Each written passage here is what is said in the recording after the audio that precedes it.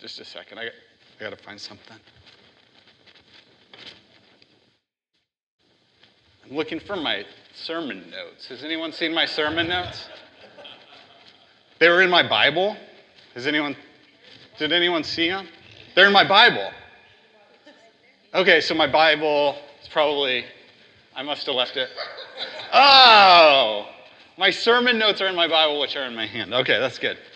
Has that ever happened to anybody?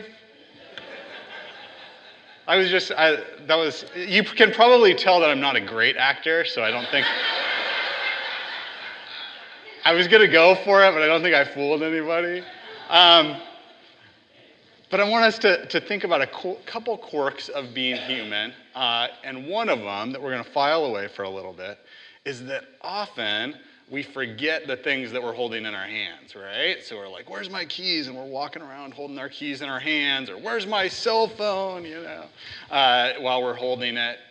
So that's one of the things that we do. We have a huge problem, and it turns out that we're actually holding the solution to it in our hands. Another is that, now I really don't have the clicker, but that's okay.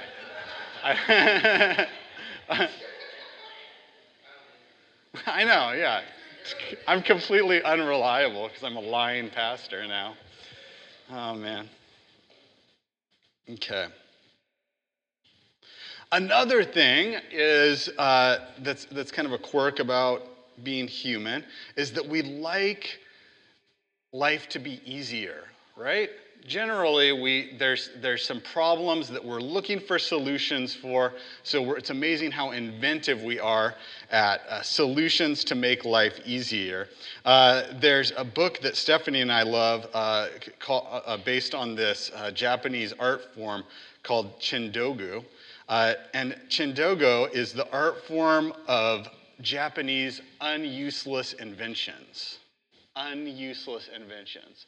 For example, this is the cheese shredder. You see how on the top picture, when you try it, or not cheese, butter. On the top picture, your butter, have you ever had that happen? You try to butter your toast and it ruins your toast and there's a big crater in your toast? So this is a butter shredder that you can use to make sure that your toast is perfect. Here, eye drops are a problem for me. So this could help with that. And then this is another one because you don't want to burn your mouth on your noodles. These are unuseless inventions. I love this book, and then the whole art philosophy behind it is kind of funny too. I forget the name of the inventor of Chindogu, but he made some rules. He said, you're not allowed to use a Chindogu, but it must be made. You have to be able to hold it in your hand and think, I can actually imagine someone using this, almost. In order to be useless, it must first be. That's the art of Chindogu. I think of things all the time that are going to make life easier, and Amazon doesn't help. And then it also doesn't even help even more when I end up ordering something online that's not from Amazon. Amazon's 2 days. I'm pretty used to that rhythm.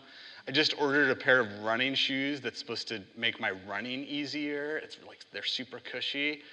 It's supposed to come Friday. So at first I had to find out, okay, put in the order, then I have to obsessively check my emails for the shipping confirmation. And then I find out it's going to come Friday, but I'll probably check back again later today to be like, it's coming when? Is it in Louisville yet? Like where is it on its road to coming? Does anyone else do this, or is it just me? Yeah, we do this because we know that life could be better. And we have a hard time waiting for that, right? We know life could be better, and maybe we even have hope it's going to get better, and waiting for it can be kind of painful and frustrating, and we're not very good at it. We don't want to wait too long for our noodles to cool, right? We're waiting for life to get better.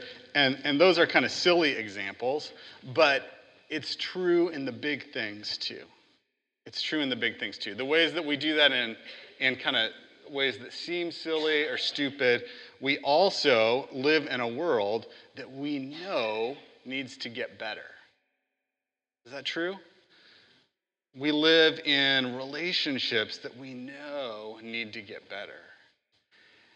And so one of the things that makes sense in what Jaron said is that it's not yet. I think we kind of get that instinctively, right? Like things are not yet the way that they should be. Sometimes, particularly this week, as I encounter things that I want to be better and I don't want to wait for, I go back to the Psalms. The Psalms is our prayer book. It's actually the Holy Spirit inspired prayers and songs for us to sing. I like all the songs we sing here, but sometimes I love to get back into the Psalms and be like, what are the songs that God wants me to sing, that God inspired for Scripture for all time for me to sing? What are the prayers that I should be praying when I'm not quite sure? And Psalm 13 is one of them. Psalm 13 is a great bad day prayer. So if you're having a bad day, you can think maybe it's the Friday the 13th or the unlucky number. Unlucky number, Psalm 13, is a good one to pray on a bad day. And I want us to read this together in the Message translation and to pray it together. So I'll lead and we'll just pray this aloud together. Long enough, God. You've ignored me long enough. I've looked at the back of your head long enough. Long enough. I've carried this ton of trouble, lived with a stomach full of pain. Long enough, my arrogant enemies have looked down their noses on me. Take a good look at me, God, my God. I want to look life in the eye so no enemy can get the best of me or laugh when I fall on my face. A basic human experience runs through this divine story of Scripture, that things aren't the way that they should be, and that we're looking for intervention. We're looking for something to change, and we want it to happen now, and now or not yet just never feels soon enough.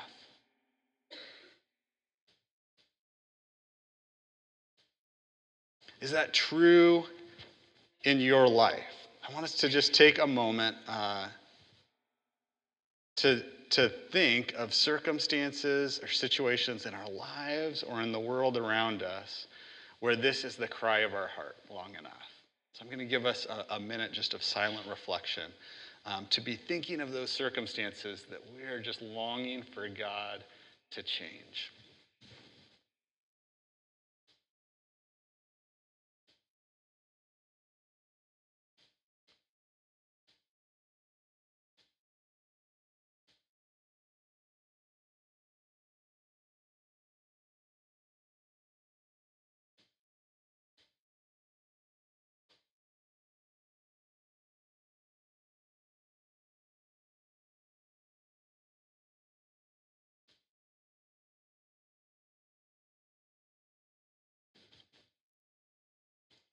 And with that crystallized in your mind, let's read again just to the word pain. Long enough, God. You've ignored me long enough. I've looked at the back of your head long enough. Long enough, I've carried this ton of trouble, lived with this stomach full of pain. Long enough. Oh, we were just going to stop at pain. Sorry. It's okay. It's good, though. We could read it all. We know that there's something wrong with the world. The psalmist knows that there's something wrong with his own experience.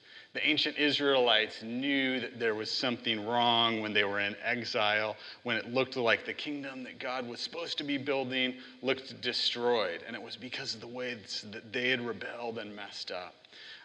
But they know there's a promise out there, and they're saying long enough. The good news is that the kingdom of God is coming.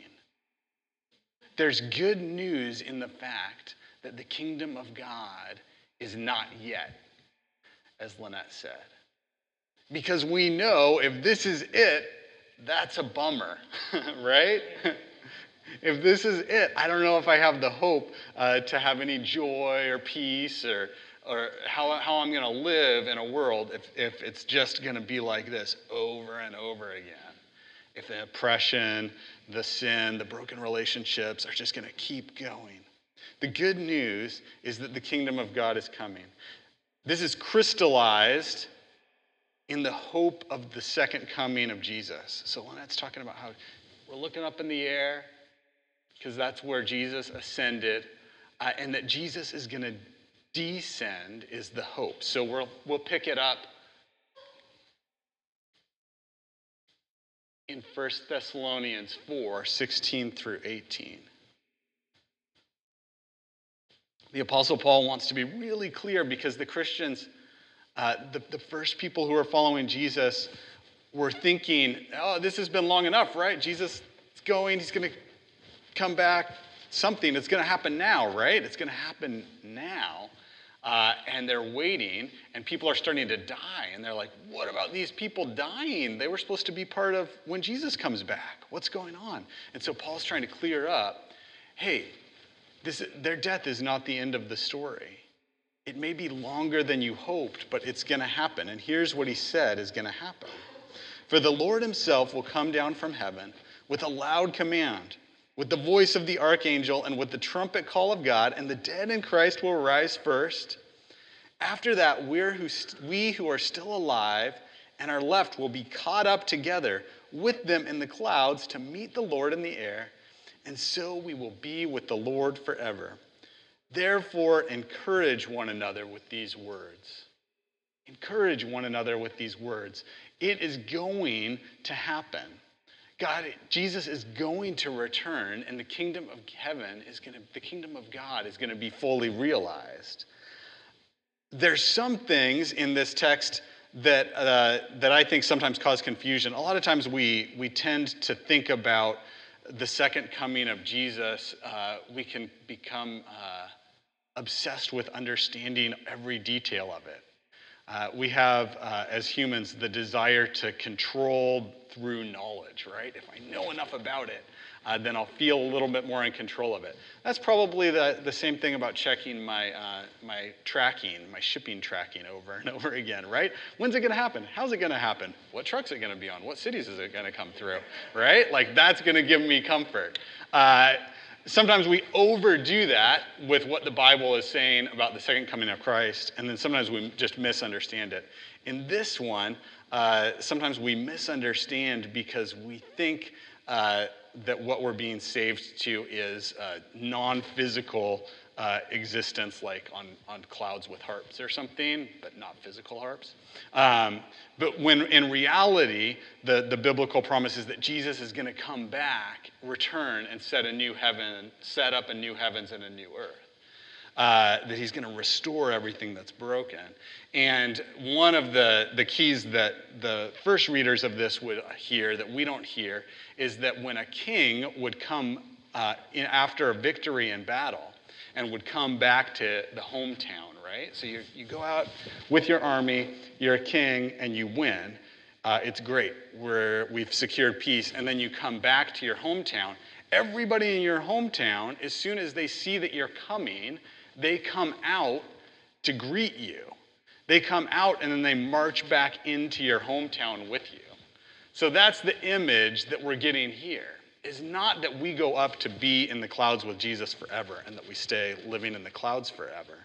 It's that Jesus is coming back to renew heavens and earth for all time. And we come up because we can't wait to be with him, and then we come back in with him and reign and set up in the new heavens and new earth. But that's, if you argue with me, that's okay. We don't have to track our packages that much. But the hope is that it is going to happen, that what we long for is going to happen, and that should encourage us. It should encourage us to know that we're not going to have to wait forever for our relationships to be restored, for oppression to cease, for every tear to be wiped, for our divisions and the pain, that it is going to stop. And we can still cry out very biblically and say, it's been long enough. Let's see it faster. We want that. It's really good news that the kingdom is not yet, that the kingdom is coming. On the other hand, Jesus comes and says something surprising. On the other hand, we can be people who are so focused on what is not yet, who are so focused on the ways that the world is broken, that we don't remember what we hold in our hand, right? Does that make sense?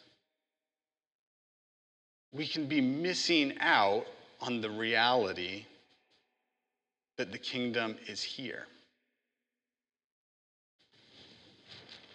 Jesus comes, and the first gospel that he preaches, one of the first things that he says and preaches, goes from town and town to say, we'll go here. One of the first things that he comes to say is this is from the King James Version. We're going to go through some different translations. Matthew 4:17. From that time, Jesus began to preach and say, repent, for the kingdom of heaven is at hand. Have you ever heard that? Repent, for the kingdom of heaven is at hand. And it sounds kind of like, I know it was in the movie Clue that there's like this preacher. I don't know if anyone saw that.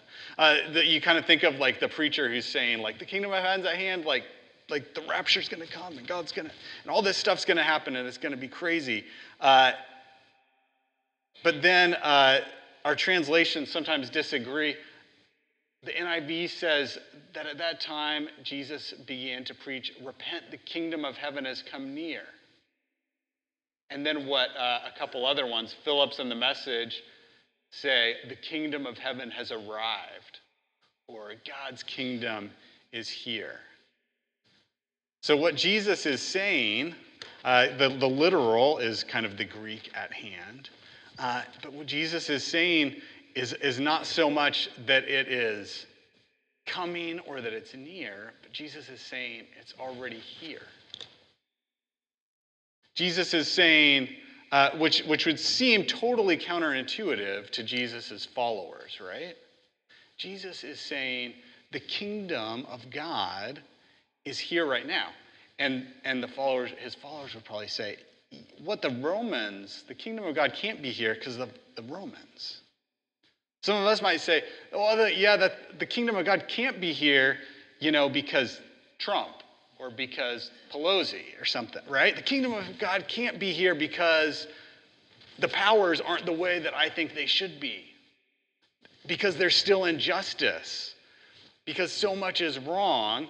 And Jesus steps in and he says, no, you're holding it, right? It's right here. It's in me. The kingdom of God is already here.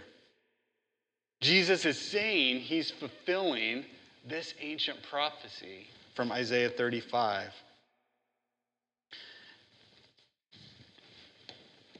The desert and the parched land will be glad. The things that aren't the way they're supposed to be will be glad. The wilderness will rejoice and blossom like the crocus. It will burst into bloom. It will rejoice greatly and shout for joy. The glory of Lebanon will be given to it, the splendor of Carmel and Sharon. They'll see the glory of the Lord, the splendor of our God. Strengthen the feeble hands. Steady the knees that give way. Say to those with fearful hearts, be strong, your God will come. He will come with vengeance, with divine retribution. He will come to save you.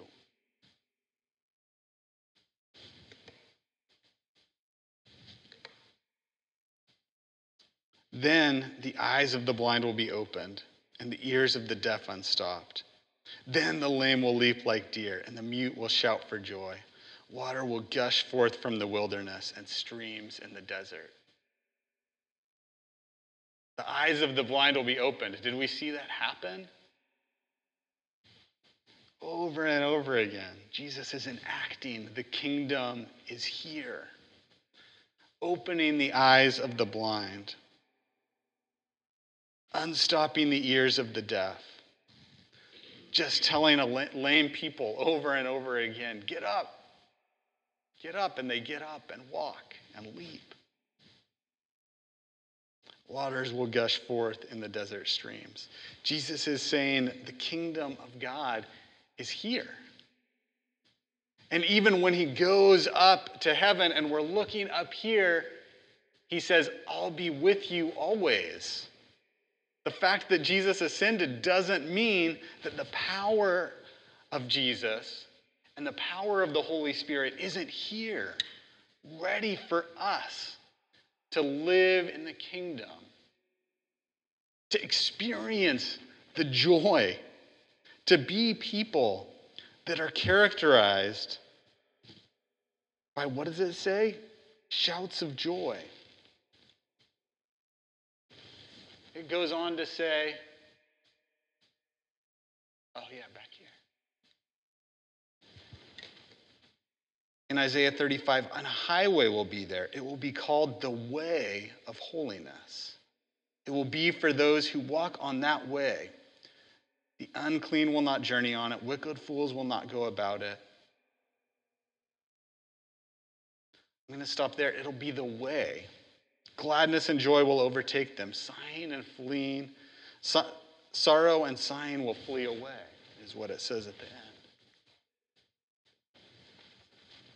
The way happens to be one of the first names that followers of Jesus called themselves.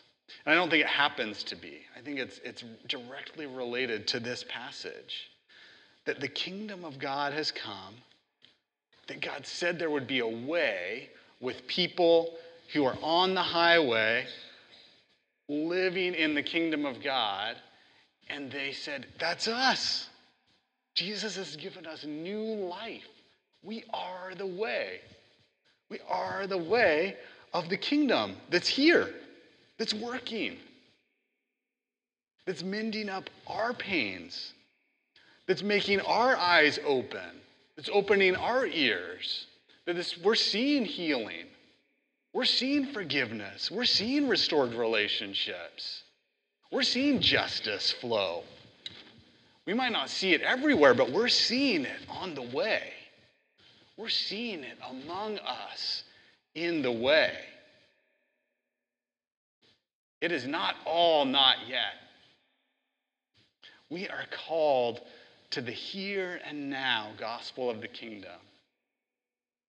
We're called to not just look up to the clouds, but to realize what's in our hands. To realize the kingdom of God is at hand. We've been holding it all the time. And that we enter it in dependence on God. Jesus was telling the teachers of the law, people who were fervently looking, man, when's the kingdom of God going to come? When's it going to come? We're going to make it come by obeying, by doing everything right. And Jesus told them, no, the tax collectors and the sinners, they're already in. They're in it before you. You're looking so far ahead that you can't even do what somebody who wasn't even trying before but saw me and said, yeah, let's do it. Right? They're already entering it, and we can be entering it. We don't have to be gloomy. We must be living in the already of the kingdom.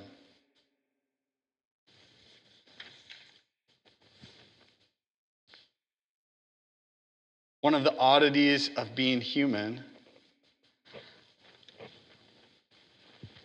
one of the oddities of following Christ is often we think our biggest problem is that Jesus hasn't returned yet. But it's entirely probable, maybe even likely, that our biggest problem is that we fail to realize and live in the way that recognizes that Jesus is here with us, that Jesus is among us, that we walk in his power and in his kingdom. Where are you tempted to keep checking back and waiting for life to get easier? Where am I tempted to keep checking back and waiting for life to get easier? Where might we become so focused? Where might you, where might I become so focused on the problems, the not yets, that we're blind to the answer of the kingdom that's already at hand? I want us, as we pray, as we take communion, to keep some of those things crystallized in our minds, the things that we cried out, long enough, God, long enough. I want you to do something about this now. I want us to keep an open heart to where God might be calling us to realize how we can walk in the kingdom way, with kingdom authority, with the presence of God in us, even in the midst of that, right? Like, how is it true that the kingdom of God is still present with me, that I can still have joy and gladness in this situation that still is in the not yet, that's still not done? As I pray and as we receive the Lord's table together, I pray that we can receive the elements and be understanding that it's the body and blood of Christ that unite us, that remind us that Jesus is with us. And what does it look like to carry that kingdom life of Jesus into the world in a way that the kingdom of God is already here? Let's pray.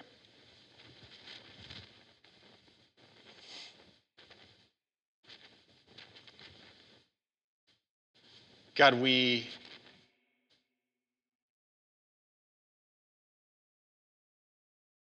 understand that we have problems. We understand that we need you to fix things. God, would you convince us that you are coming? That you are coming, that you won't leave the world the way it is, that you won't leave our hearts hardened in the ways that they are, that you are coming. God, would you convince us as well that you're already here? Jesus, would you show us this morning as we receive your body and your blood through the Lord's table, that you would show us, remind us the ways that you're already here, that you're working, that your kingdom is operating. Would you open us to walking deeper in the way, in a way that can just radiate with gladness, with peace, with joy, with hope, and with love, no matter what the circumstances around us? Would you make us people of the way that is so compelling that it serves as a witness? This is clearly the way. These are clearly the people that are experiencing the goodness of God. Renew us as we come to you. Not because we're perfect, not because we're already there, but because we believe that you can do amazing things if we just willingly submit and surrender ourselves to you. In Jesus' name we pray. Amen.